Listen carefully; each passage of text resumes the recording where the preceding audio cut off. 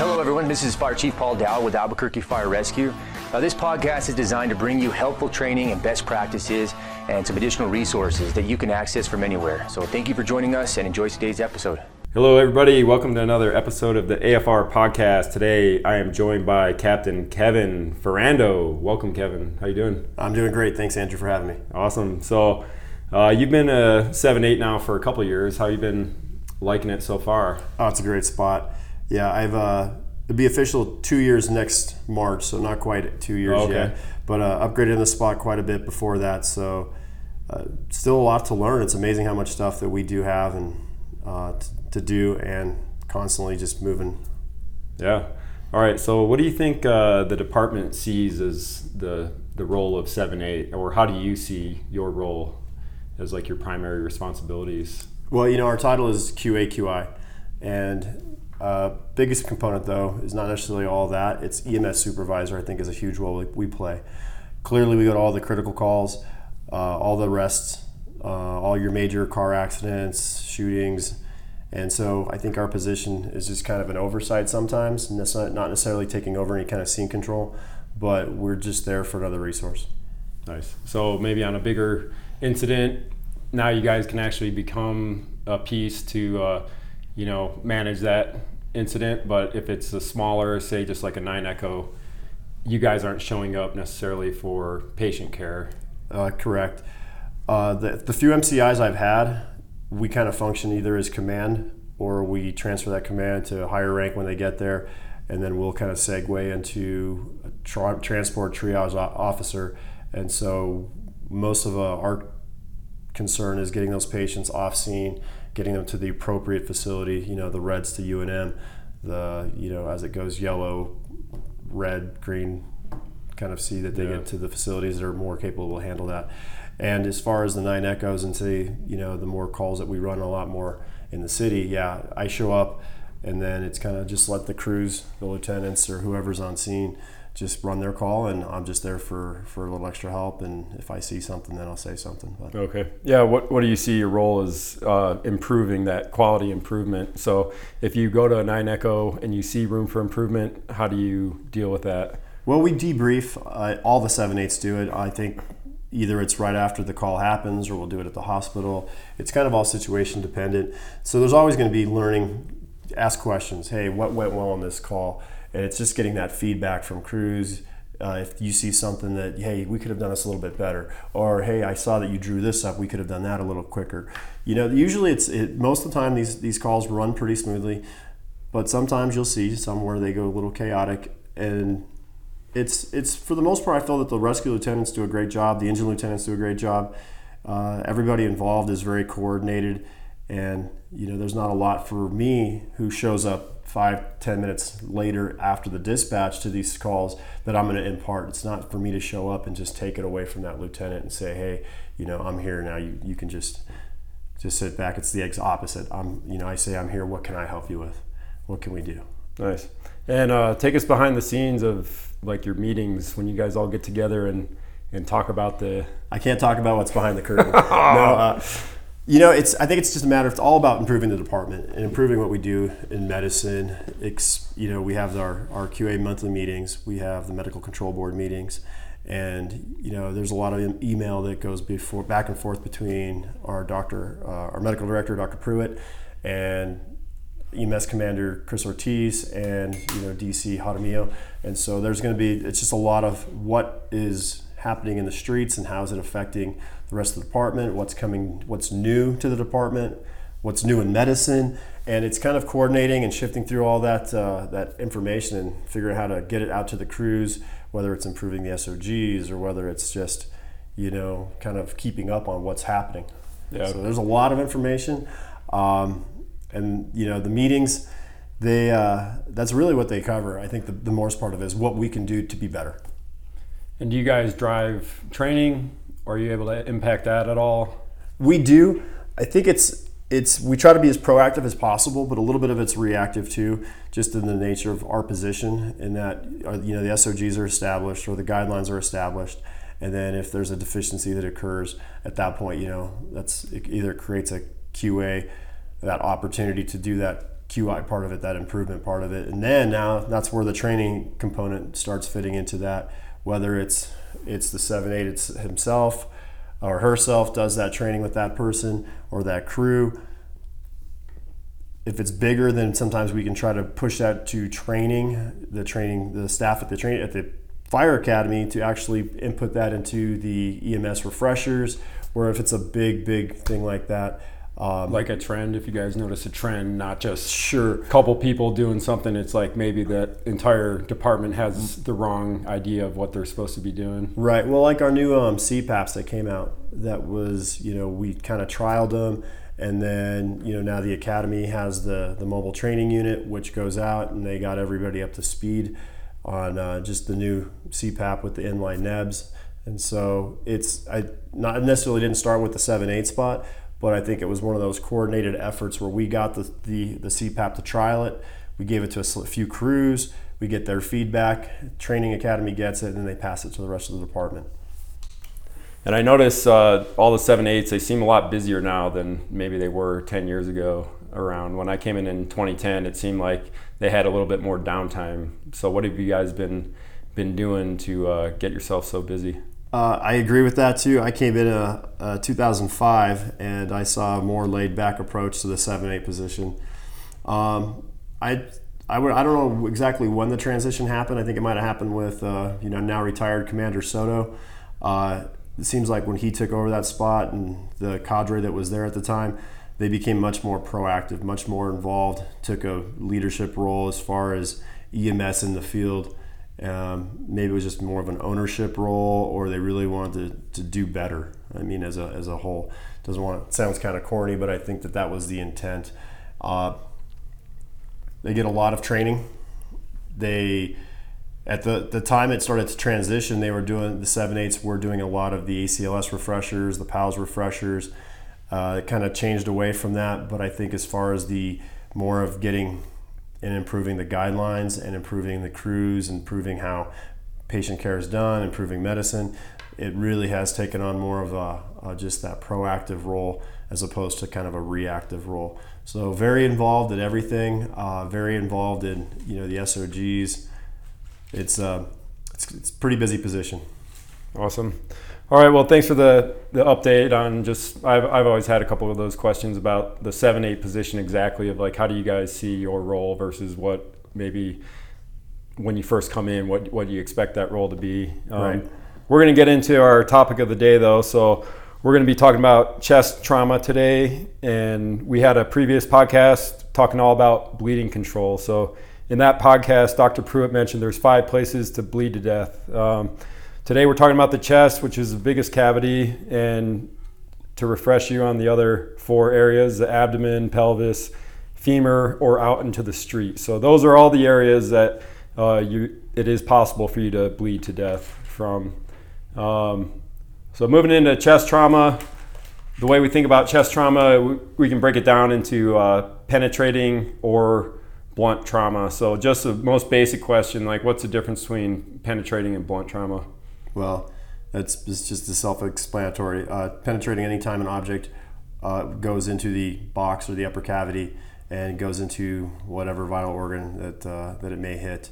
Blunt trauma is that force. We associate it more with car wrecks, where our body is doing that impact, where it's a flat hit, and can still cause a tremendous amount of injury internally, and it's a lot harder to see.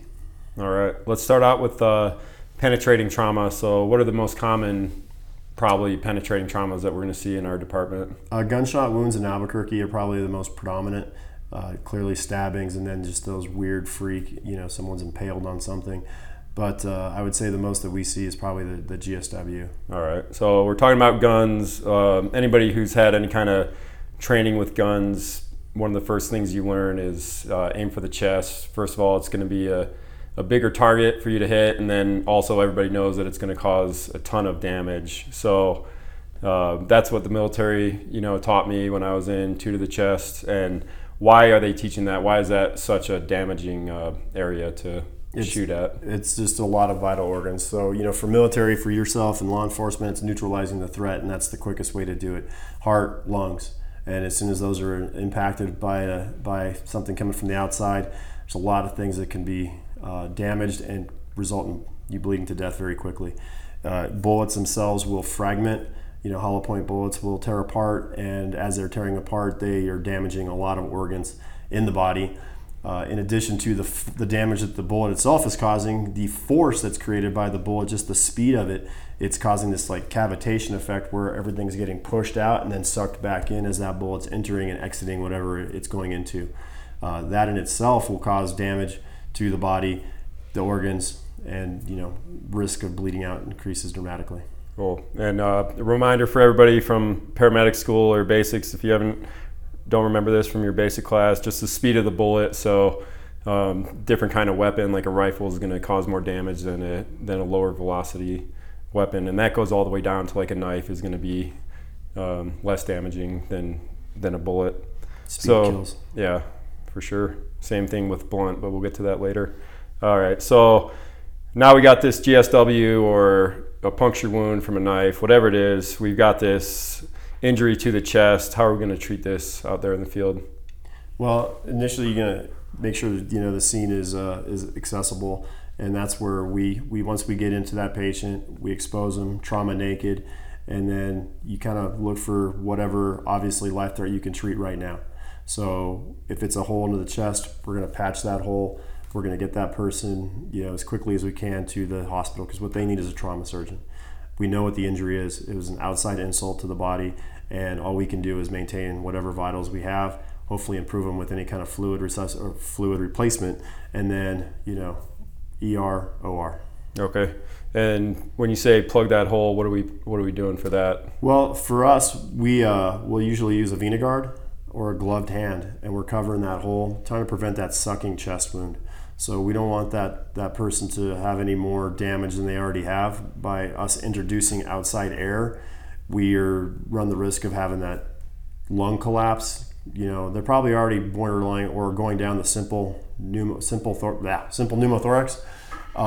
It's that when they progress to that tension pneumo is when it starts getting life-threatening. Okay, we'll get into that in just a second. Some other things is, we get taught to do the three-sided tape, or, I've seen like tape a credit card or something over that wound, but in reality, like if that person is bleeding or shocky, so they're going to be like clammy and stuff like that, the tape is not going to be that great. So yeah, maybe a VenaGuard might work. I've also used a expired defib pad if you're able to get your hands on that, and you can cut that up into a couple different sizes, but that's pretty quick and easy to be able to slap on it.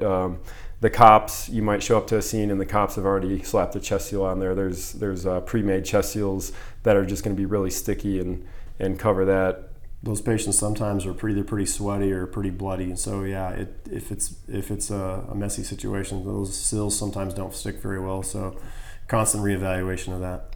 And one thing to remember too is, as soon as you see that gunshot wound, you see an entrance wound, you're going to want to find that exit wound. So again, don't forget to roll that patient over and look for the exit wound. And that's we talked about trauma naked a little bit, but that's really important. And it really does mean trauma naked. I've missed entrance wounds, exit wounds before, where the patient's bloody, or maybe you didn't remove their undergarments, and you get to the ED, they cut it off, and there's another exit wound. Right. And so, not that that's the end all be all, but you want to be as thorough as possible because you want to address those life threats. Yeah, don't be shy. Everything off, move things out of the way if you need to get a better look, if you need to lift up the armpit and look in there. I mean, just you're checking everywhere. Now, what if somebody got shot, say there's a maniac running around with a crossbow or a bow and arrow or something, just shooting people like crazy, and you show up and they've actually still got the arrow in them. What are you gonna do for that? Well, the first thing is let's not remove that object. Anytime a person has been impaled, whether it's a knife or a crossbow arrow or a piece of rebar, whatever it is, large bulky dressing around that object. If it's through and through, then pad both sides of it.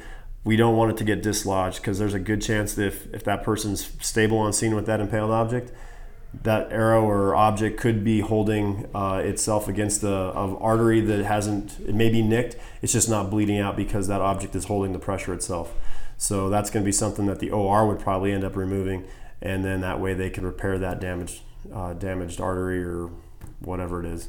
Yeah, and I can imagine a scene you might show up to where that object is just so awkward and in the way that maybe it's possible for you to, like, say it's like a 10-foot long stick or whatever, like maybe you're able to get that a little bit smaller, like we're not removing it or anything, but maybe just the facts of the situation are like that object has to be smaller for you to move that patient around. We have the benefit here in Albuquerque having Squad 2, a lot of specialized equipment, and so even if it was a giant piece of steel where something that a crew wouldn't be able to get removed, if machinery injury, they can hopefully either use a torch or, I don't know if it's even possible, cut it. Obviously there's going to be heat associated with that, but if this person has a giant piece of machinery that's impaled in them, we'll have to get some specialized equipment to get it removed. And then transporting could still be an issue. You're going to have to transport maybe in a precarious position where if it's 4 or 5 feet long and you can't get this, whatever it is, smaller, then you'll have to just improvise a little bit. All right. So these are the different kinds of penetrating trauma injuries that can create a sucking chest wound. Say, what's a sucking chest wound, and how's that going to progress into a life-threatening situation? Like we kind of talked earlier, it's when you're introducing that outside air into the chest cavity, and it's causing a pressure differential between the outside air and the inside air in your body. So that lung is going to start getting pushed down. And when that lung collapses, obviously you're going to have difficulty breathing. Our vital signs are probably going to start to tank. You're going to become hypotensive. You're going to become tachycardic. These patients are, they're coming to a point where it's going to become very serious. And so those sucking chest wounds need to be either plugged, or will even get more invasive as it progresses to the tension pneumo with needle decompression. Okay. So how are we going to? What's the line for us if we've got say a simple pneumo? Just because you have a GSW of the chest, you don't have a tension pneumo. What's the line? Where is that where we actually need to decompress that chest? It's really going to be based on, I think, the vitals. Once that person becomes unstably hypotensive and they're clearly going to have decreased mentation, that's when you're going to have to take that extra step, because this person's near dying. And when that simple pneumo turned into that tension pneumo, all sorts of things in the body are starting to get compressed. That lung that's collapsed and it's pushing over will start pushing on that heart, and when that heart starts getting pushed on, then it's under a lot more load than it normally is. It already has an insult to the body, and so it's probably beating faster to keep that blood flow. Once that has that pressure on the heart itself, it's working even more. It's even working double time at that point to really get the blood through the body, and so you'll start having those late signs. Yeah. So when it's compressing on the heart, that's going to you got the increased pressure in the thorax. That's going to reduce your preload, so you're going to have less blood in those ventricles actually to pump out. That's where you might see a sign like JVD, although you mentioned before, that's going to be a late sign. Also, trachea deviation. Yeah, those are all very late signs, and that person is going to be that's an extremely sick patient. Right, but tachycardia, say tachypnea, hypoxia, cool clammy skin from the hypoperfusion, absent lung sounds. Oh, right, we didn't address that. They're usually going to have that deficit where it's been impaled or it has that sucking wound. You're going to, since that lung has already been compromised and it's collapsed, you're not going to have lung sounds on that side. So that's going to be one big indicator that this person has a pneumothorax. Now, if it's a simple, or has it progressed to a tension pneumo? All right, so hopefully you guys, that'll clear it up. We want to do needle decompression on a tension pneumo, not a simple pneumo. So again, we're not just randomly decompressing everybody out there because you want to try to get one of those under your belt. Well, I think what happens is we have that this person was either hit by a car, so it's a blunt force, or this person was stabbed or shot, and then and they might even still at this point be vitally stable. If they're talking, they're tracking, they don't hit the criteria for that tension pneumo yet, that person doesn't necessarily need a needle decompression right now. I'm not saying not to do it, because it's an intervention that can save lives. We just want to make sure we're not arbitrarily doing needle decompressions. And that needs to be high, like at the top of your list of what you're looking for. As that call goes on, you've got massive trauma, like you should be ready, like at any second for that. It should be high on your list. Any kind of car wreck, But yeah, you got to make sure it fits the criteria that we're looking for before you're going to go ahead with that procedure.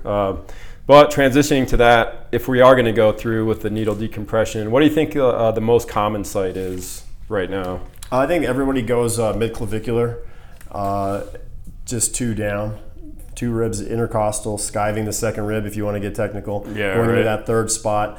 And that's where I feel that's the most comfortable spot for everyone. Most providers seem like that's where they go. Yeah. It's right, the patient's laying supine, and they, just presenting, and it's easy spot to access. Yeah, so that spot's going to be the second or third ICS. It's going to be mid-clavicular, like you said. I forgot the term you used, but you're going to... Skiving the second intercostal. Skiving, oh, there you go. That's a good, over it, yeah. That's a good question. So yeah, you want to walk over that rib because remember, if you go under the rib, that's where the blood vessels are and the nerves and stuff like that. So we want to avoid that. However, there's been some research out there, everybody. So, Kevin and I have these massive pectoral muscles, and sometimes if that's a situation that you're given, that needle decompression is not going to work on us. There's just too much mass. It doesn't take a whole lot of mass. You'd be amazed that the average size person, how many needle. I don't have the numbers, but I was reading one study that showed how many failed needle decompressions occur mid-axillary under that. That second to third intercostal, just because, some males have a thicker upper body and it just doesn't penetrate all the way into that lung to get that decompression that we want. Yeah, so if you're out there listening, what I want you to do right now is feel underneath your armpit. I want you to feel your ribs there. Just feel, no matter, how giant you are, you can still probably feel your ribs. So I know now that PJs, for sure, based on that research that Kevin was talking about, they're teaching the preferred site for needle decompression is going to be that 4th or 5th intercostal space at the anterior axillary line, and it's not super specific. Dr. Pruitt had a slide about this that showed what did she call it, the triangle of safety, I think. So right, yeah, and also there's a lot of vessels too when you start going. When you're mid-clavicular, you have the heart. You have a lot of arteries, and so there's actually a lot of things that we can do damage to if we go too low on that spot. The axillary spot would probably be the spot that we should be encouraging. Less mass, less meat to go to, more direct line of sight to the lung, and a lot less arteries or vessels to hit. Yeah, and it's going to be. I think it's going to be a little bit easier, versus the other one. You count, the first rib is going to be right below the clavicle, and then you got to kind of, again, try to count down the ribs through all that tissue versus the anterior axillary line. You can feel those ribs a lot easier, and also you just have a landmark, so you can go right about nipple level, or for women, it's going to be the mammary fold, and that'll put you right about the 4th ICS. It makes it easier. Or one other trick we learned is if you put like your hand in their armpit, you just go down below that hand. That'll get you right in that, below that pinky, and kind of put you in the spot. Yeah, that triangle of safety again. So, that's what we're going to try to get out there. And there's study behind this. It's not just our opinion. There's research behind this that is saying that's going to be a preferred spot. Okay, Kevin. So, say we just did a needle decompression at the appropriate time, but the BP didn't come up after that. Is there anything else we're going to be able to do for that patient? Rapid transport. It looks like that's probably going to be more of a hemorrhagic shock. That person's probably bleeding out internally. So, the tension pneumo is what we're trying to fix to hopefully make everything better. But if it doesn't fix it, then it's probably more damage internally than what we can do. So that person's still going to need an ER, and then more likely the OR. Okay, so what else can we do en route? With fluids or things like that. We're gonna have 2 large bore IVs in place, and it's gonna be fluid resuscitation to maintain at least a systolic of 100. But we don't want to get their. We're not trying to get their pressure back to normal because we know what the problem is. They're bleeding internally. We don't need a 120 over 80. We're just trying to keep that pressures up to where we still have pulses and keeping that person alive. Yeah, if you get that pressure too high, any kind of clots that have been starting to form, you could resuscitate them to their pressure is too high, and now it's going to bust those clots open. Also remember that hypothermia is going to be a big killer in these patients, so keep them covered after trauma naked, but then you got to remember to cover them back up. Trying to prevent that hypothermic state for these guys. All right. And then, the ultimate treatment for this person is going to be a surgeon.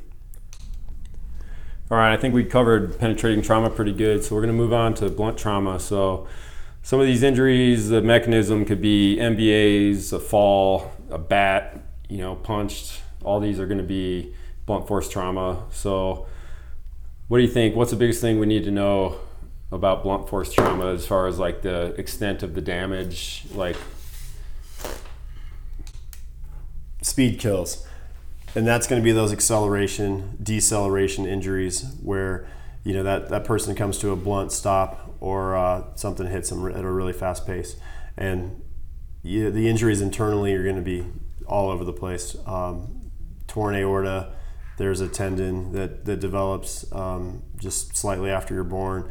And it's the ligament that holds your aorta in place, and it keeps it there. It's rigid. So when the body moves or stops relatively quickly, it will tend to shear or tear that aorta. Those individuals are going to be extremely hard to save because there's a lot of blood that's getting pumped in that aorta, and they're going to bleed to death probably in a minute or two. So that's going to lead us down to that trauma arrest kind of patient. But as far as a lot of the other injuries that we can help, those patients are going to be the ones that are still fairly stable.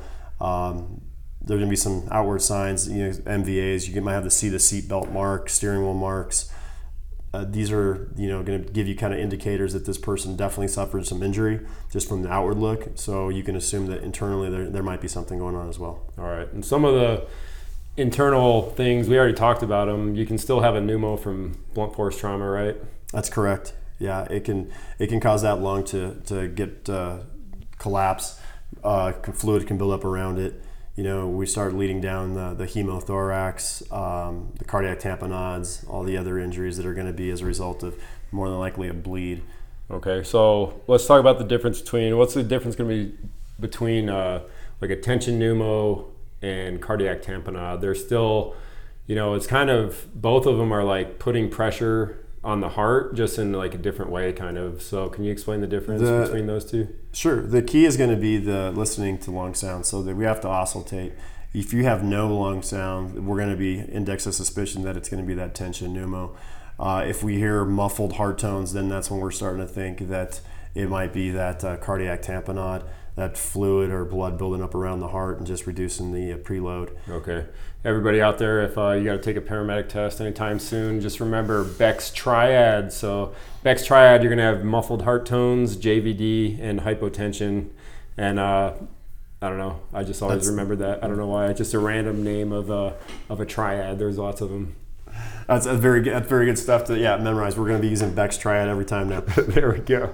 So muffled heart tones, pay attention to it. Right, but really. But the lung sounds. That's the absent or present lung sounds. Right. Okay. And some of the other injuries we can get some fractured ribs, flail chest, pulmonary contusions. You already talked about the deceleration injury. We don't want to forget commotio cordis. Oh, there we go. Another good one. Disruption of the heart from a blunt force trauma. It happens a lot of times, like Little League, baseball to the chest. Ball hits center chest at the exact time the heart's beating, causing a person to go from a, say, normal rhythm to VFib. Okay. So, and not very common, but it does with that, like a cardiac contusion, so just, somebody's not wearing their seatbelt, they come forward, they hit the steering wheel. You can have all these injuries that we've talked about. Again, this is all blunt force, but with a cardiac contusion, just be suspicious of an arrhythmia. So getting that patient on the monitor, or with the commotio cordis. So that's another one. You just wanted to say it too, right? I'll put it in my memory bank, and I'll pull that out anytime. But these patients are sick, and they really need to get to the ER quickly. So repeat vitals, just constant evaluation of our patients, and then rapid transport. Okay. The thing to remember, again, we talked about the 5 places you can bleed to death. If they're bleeding out into their chest, that is not something we're going to fix in the field. So getting them to that surgeon as quick as possible. I think a lot of people learn pretty good from stories, so we have there's always lots of stories. We have story time a little bit. You got any good examples of like a blunt trauma or penetrating trauma to the chest? I had one blunt trauma. This was years ago. It was an elderly lady in the rear seat of a vehicle and a pretty minor MVA, 35 maybe miles per hour. We get there on scene. She doesn't look great. She's talking. She's ANO times 4. She's out of the vehicle. She's just kind of complaining about some diffuse abdominal pain. And, you get that kind of that sneaking suspicion, like this person looks a little bit more critical. It was one of those, I don't remember what I was on, Rescue 3 or whatever it was, but it was just off the freeway. It was right by the mall. And so we were getting ready to load her and go. AES shows up, kind of give the quick debrief. Hey, this lady doesn't look good, pretty low MVA, but her vital, she was a little hypotensive, not bad, but there was just something, you get that feeling like, well, this person just doesn't seem 100% right. So outwardly, really not a lot of injuries. I don't remember there being a seatbelt mark. So we get her loaded up, we transport her to ED, get an IV started. Pressure comes up, vitals are really good. She's in the ER and she's really stable patient for the most part from what we're looking at. I get a call about 20 minutes later that she crashed and did not make it. So she had a bleed. She had a lacerated liver and it bled out on her way to the OR. And so, you look at this patient though on scene, you're kind of like, well, there's not a lot of the mechanisms there, but was it enough? You start looking at the age group, that geriatric patient. And so would there have been anything we could have done differently?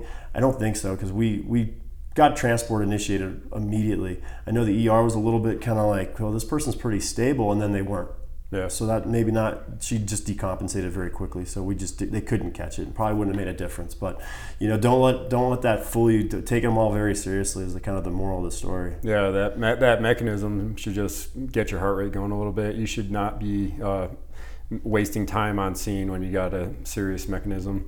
You bring up that, what did you think it was, a lacerated liver? It was, I believe, a lacerated liver. I think there might have been an artery and some artery that internally that was affected as well. I'm gonna have to look that one up. We're having an abdominal trauma coming up, and there's a ligament in there too. That one I don't know. It's not the ligamentum arteriosum, but I'm gonna I'll figure that one out for the next podcast because I'm not familiar with that. But how about any kind of like shooting, stabbings? I'm sure you've seen a lot of that, but anything stand out? If you're in Albuquerque and you've done medicine for a year or two, you'll have seen quite a few, the penetrating traumas.